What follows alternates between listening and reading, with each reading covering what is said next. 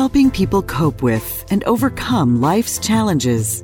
This is Life Transformations with Michael Hart, Canadian Certified Counselor and award-winning psychotherapist. Do you have someone in your life who is difficult to get along with? Maybe you've stopped talking to them because of their unpredictable behavior. Maybe they seem to go everything is amazing to everything is awful so quickly, you just don't know who you're going to interact with on any given day. If this sounds like someone in your life and you are bewildered and you don't know what to do, I encourage you to stay tuned as we discuss the church and borderline personality disorder, because there may be some things in the show that will help you today. If you're joining us for the very first time, let me welcome you. My name is Melissa Waggett, and I am the co-host of the Life Transformation Show. If you want to find out more about this show or more about our counseling services, we encourage you to go to our website at elimcounselingministry.com.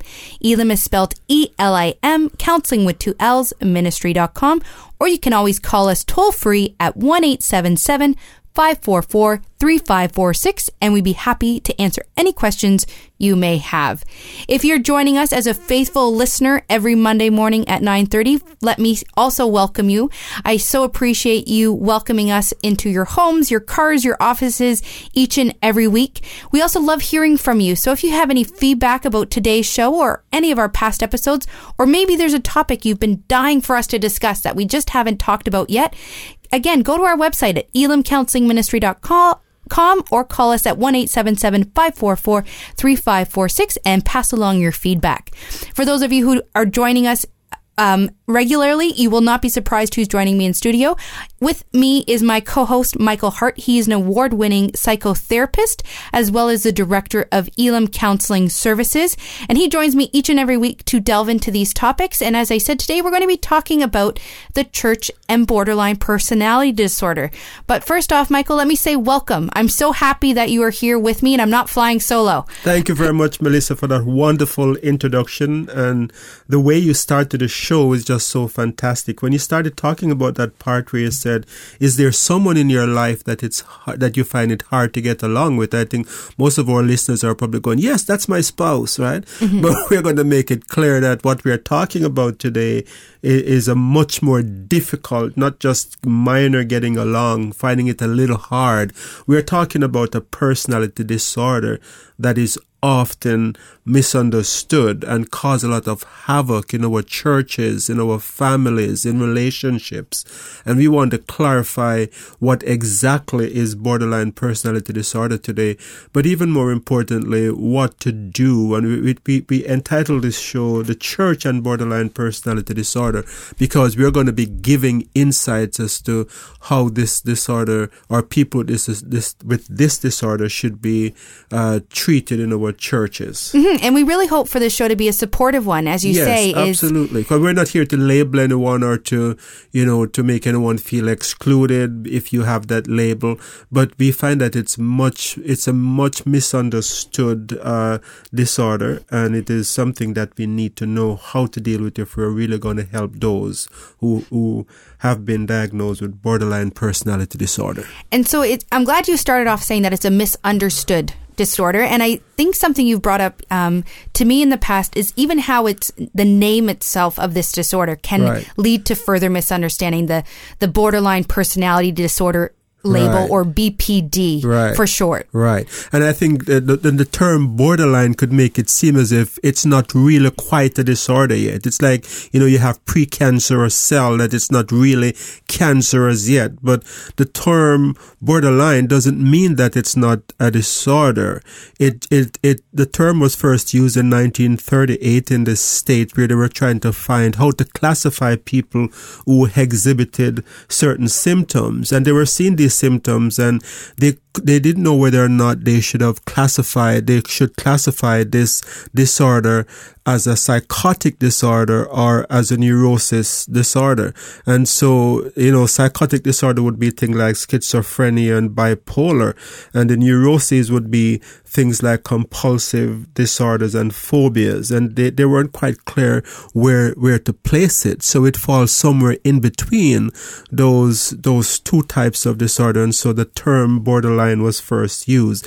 But there are many movement on the way to say that that term borderline personality disorder doesn't really capture what the disorder is, and can lead to misunderstanding, such as people thinking that it's not really a disorder, or the name doesn't capture what the disorder really entails.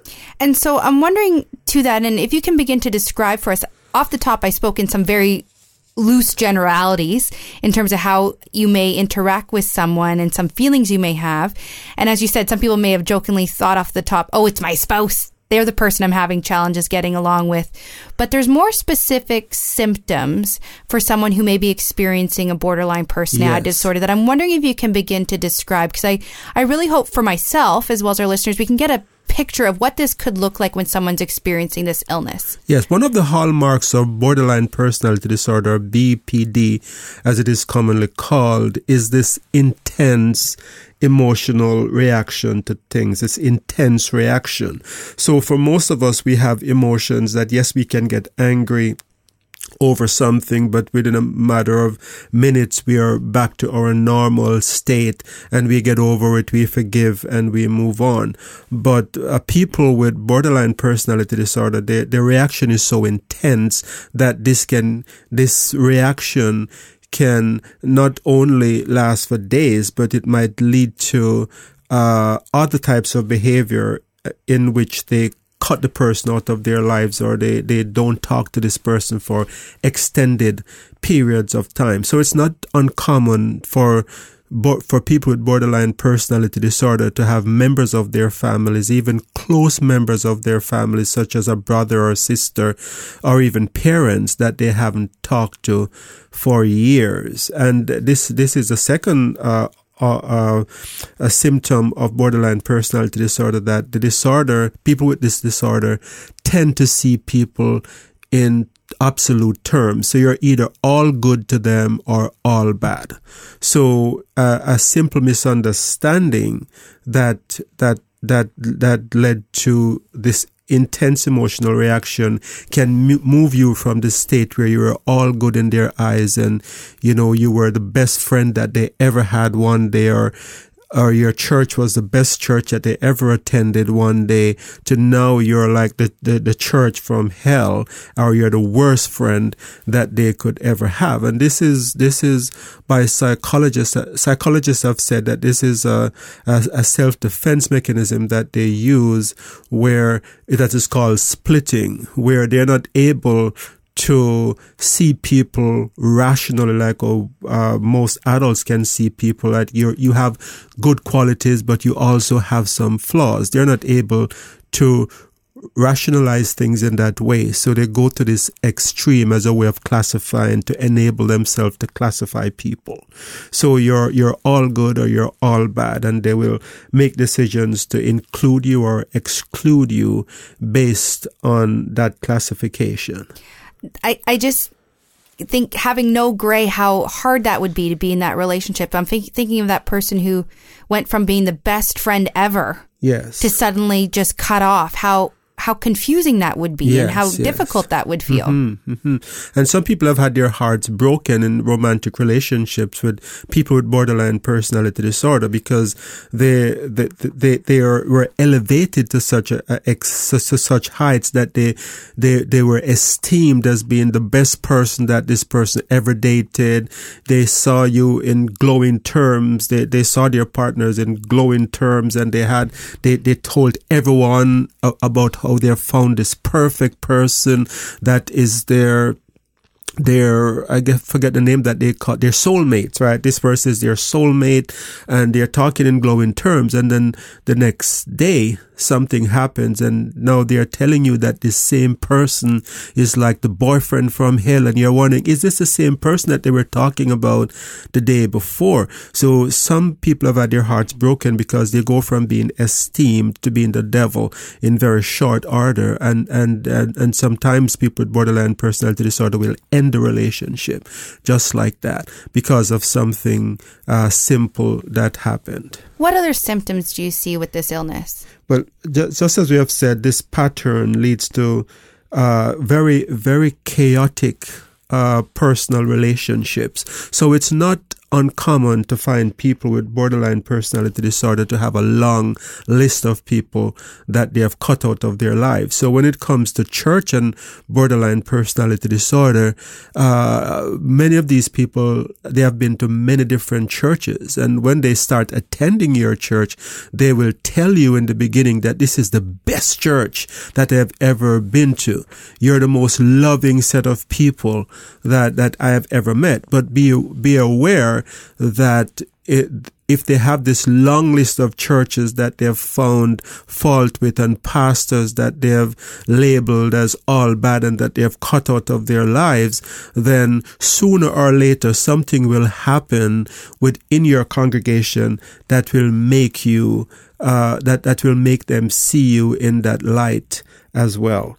So as you're going through some of these symptoms, Michael, and describing them and talking about this pattern of behavior, what comes to mind for me is how easy or not is it to actually get a diagnosis for a disorder like this? How many people actually are aware they have this disorder? And when working with professionals, how long can it take to actually get this diagnosis so you kind of know what you're working with? Yes. It's one of the harder disorder to diagnose. Statistics in Canada says maybe about 1 to 2% of the population might have this disorder, where in the States the statistics goes anywhere from 1.6 to 5.9% of the congregation. So it's not easily labeled, and the reason for that is that many of these people with borderline personality disorder also present with other symptoms. So they might also have extreme anxiety, or they might be diagnosed with depression, but it's possible that they also have borderline personality disorder if these are the things that we have talked about is happening in their lives. And so many of these people who have borderline personality disorder, another hallmark is that they have this tendency to feel rejected or abandoned, and they have extreme reaction to these feelings of abandonment or rejection. So something like a simple correction of a mistake, or in the church circle, if they do something that does not meet up to the values of the church and they're criticized by it, even if they are criticized in a loving way, that might be the start of a fallout with this person in your congregation, because they are taking this stuff to mean abandonment or rejection, and they're going to react to it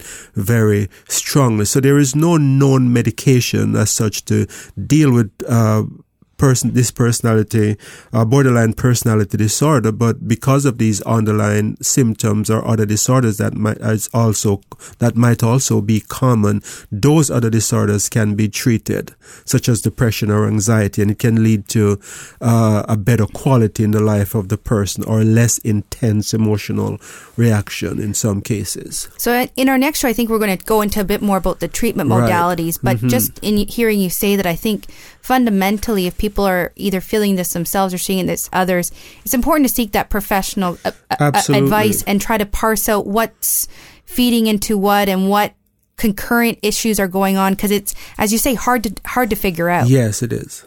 So if you're joining us, and if you have just joined us, you're listening to the Life Transformation Radio Show.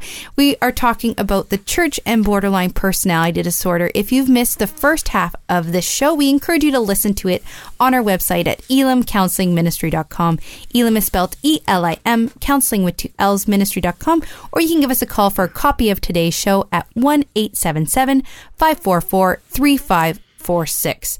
So, Michael, you were beginning to describe a little bit about how people experiencing borderline personality can manifest their symptoms in the church setting. And I'm wondering if you can go into that a little bit more about what this could look like. And then more importantly, how can we as church members begin to support people in our congregations experiencing this illness? So it's first of all important to realize that these people are not demon possessed. A lot of times people will say, well, if they're causing this much havoc in our churches, then they must be demon possessed. But these people are not demon possessed. These people are people who have suffered trauma, through abandonment or neglect in their life in their early childhood, or other forms of abuse or forms of abuse in their childhood. So they're acting out of a place of emotional hurt. And what they really want to do is to belong. They want to be loved. They want to feel a part of something. But the wound that they carry from their past is making them recreate circumstances that make them feel rejected over and over again. And so I often call this self-fulfilling prophecy. An example of that would be someone with borderline personality disorder who will say, going into a church, that churches always reject me. I don't find that the church is a safe place. And I'm coming to your church. I want to believe in the church again. I want to worship God again in a congregation. But just promise me that you're not going to abandon me like my last pastor did. And you may say, well, you'll never be abandoned here. You're welcome here. We love you, and we are going to make sure that you feel loved here. But then once you start entering into a relationship with this person, you might find that they start doing things to sabotage your relationship with them. And some of these things that happen, some of what happened in churches is that because of this desire to feel loved and wanted, they're making demands upon your time that you're not able to meet. So one pastor talked about how with this one lady, she was taking up like 2 hours of his day in telephone calls just to be there for her alone. She's just one member of the congregation, and she's taking up a quarter of his day just to talk to her. And then she would try to call again in the evening for more help. And when he would not give her that kind of attention, then he became labeled as not being pastoral, as not being loving enough. And how can you say that you're a man of God when you don't care about me? And then the same person who wants so much to be loved starts spreading rumors around the church about the pastor is not a good pastor, he's not loving enough, or people in this church, they only care about themselves, or they have little cliques and I'm not included, I feel abandoned. So these kind of behaviors then has to be disciplined, which leads to this self-fulfilling prophecy.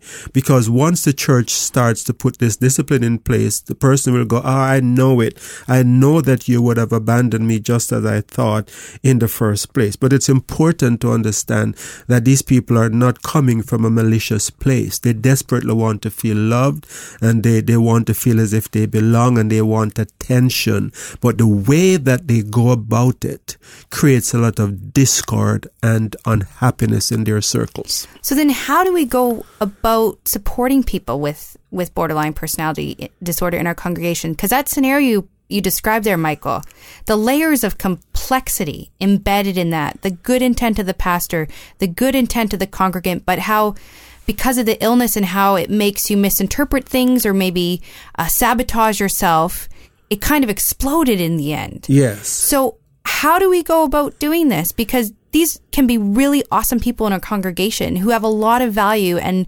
stuff to offer to us as church members, but how do we support them when they're in the midst of their illness and not make things worse for them or for us either? Well, the first thing to do as a pastor, as a leader in a congregation, is not to start by putting in place ways of treating this person that cannot be maintained over the long haul.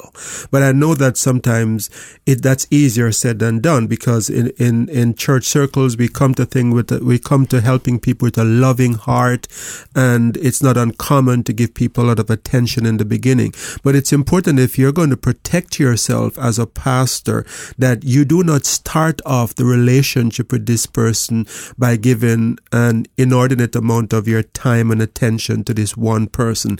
Get other people involved, because the same thing that you do to make that person feel loved and wanted in the beginning is the same thing that you're going to have to continue to do to make that person a happy member of your congregation. So it's important to set boundaries from the beginning, to say, you know what, I really find what you're saying very important to me, and I want to make sure that you get the love and attention that you need. need, but I cannot speak to you for more than 15 minutes because I have I have other things that I have to attend to, but let me put you on to someone who is going to be there for you, and so it's important that you connect these people with other members of the congregation who they can feel comfortable with, and who can give them some of the love and attention that they need. And remember I think a second thing for us to remember is that when we hear of stories of how these people are mistreated by other pastors, or how they were abandoned by other pastors, it's important for us not to pass judgment or make any comment, because a lot of times we don't know the full story. So it's best for us to listen, and if we see a list of abandonment, be very wary of that, because this could be a sign that there is something in the personality of this person that is causing conflict in many different areas of their life and in many different relationship with churches. And so, in terms of someone again who maybe not used to setting those boundaries, if the person pushes back again and says, but 15 minutes isn't good enough for me, or yes, I need more, and they try to push that boundary, because sometimes I find setting the boundary is easier, right, but maintaining that boundary can be tricky over time. Right. How do you set yourself up to be able to maintain that boundary, whether you're the pastor or you're that small group leader, whether it be for someone with borderline personality disorder or anyone? Because this is, as you're describing that, I'm like, that's just good habits for dealing with people in general. Yes. But as people, we push our boundaries. So if someone's pushing and saying, well, that's not good enough for me, how do we stay strong in our boundary? Yes, that's such a very good question, Melissa, because I think in the churches, these people, they are pampered, and they get away with a lot more, and their manipulation work a lot more than it would in other settings, because we believe that we need to love and we need to care and we need to be Christ-like in our approach to others. But we need to remember that Jesus didn't burn himself out looking after people. The Bible tells us that Jesus would often withdraw from the crowd. These are people who had need to be delivered, to be healed, to be exorcised of demons. And Jesus would get away from these people to get out into the mountains to pray and to have his alone time. So it's important to realize that you can't be everything to this person. And if you start by pretending that you can, you're going to get on this person's bad side in very quick time.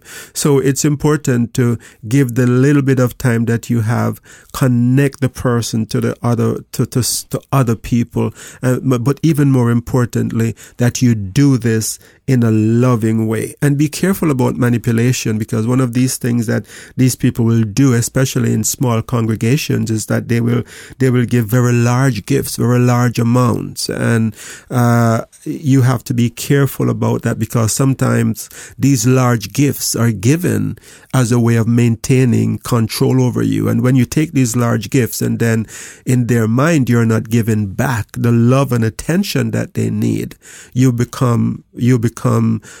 seen as the devil very, very quickly. So as you said there, connecting people, one of the things that came to mind for me was, how do we connect people who maybe haven't sought help or treatment yet to the help or treatment they may need? Because one of the things I know we're not trying to do in this show is get people a diagnostic manual in their hands that now they're going to go to those people in their small groups who may be a little challenging and saying, I know what you have. Right. I know, I listened to a show. But at the same time, if they do have people in their life who may be having some of these symptoms, how can they encourage them to get help, to get it explored, whatever thing they may be experiencing, whether it is borderline personality disorder or something else? What is a good strategy for people to be able to connect people with psychological help in a kind, thoughtful, empathetic, compassionate way? Because sometimes if we go in with the big stick, it's not going to work. Right. And I think it comes back to realizing that you cannot be the savior for everyone.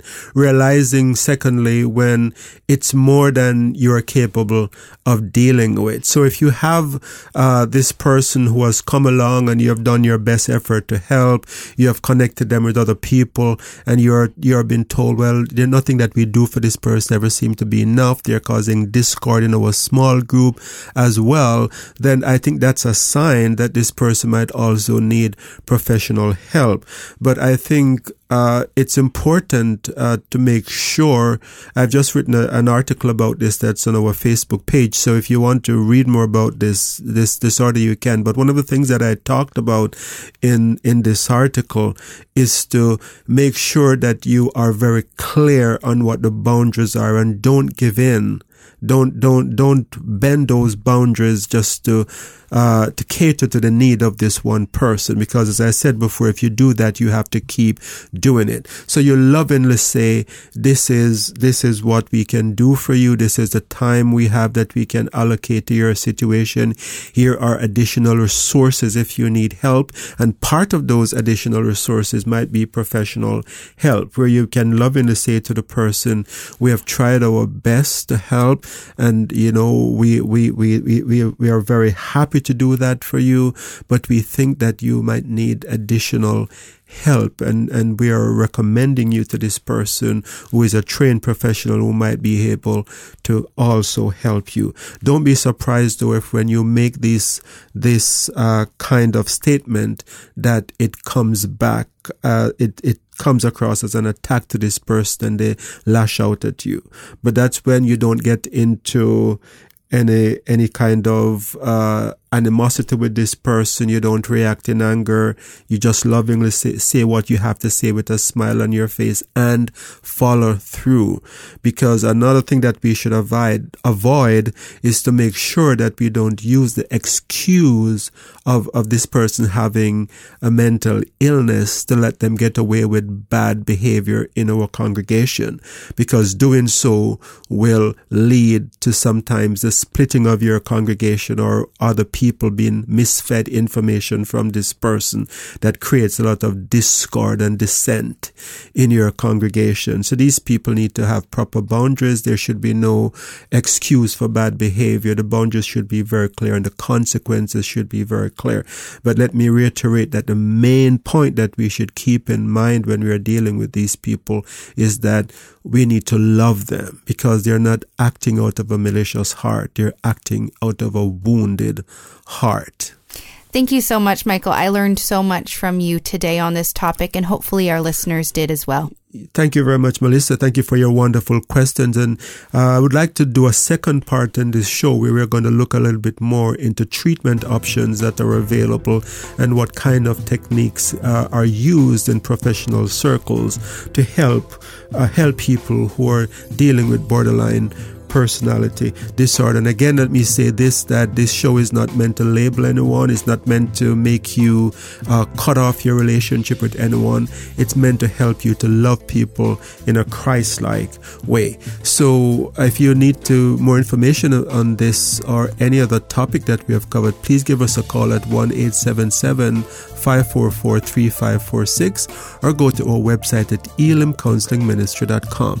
Until next time, this is your host, Michael Hart of Elim Counseling Services, and Melissa Waggett, praying together that God would bless you in all your relationships and keep you sound in mind and pure in heart.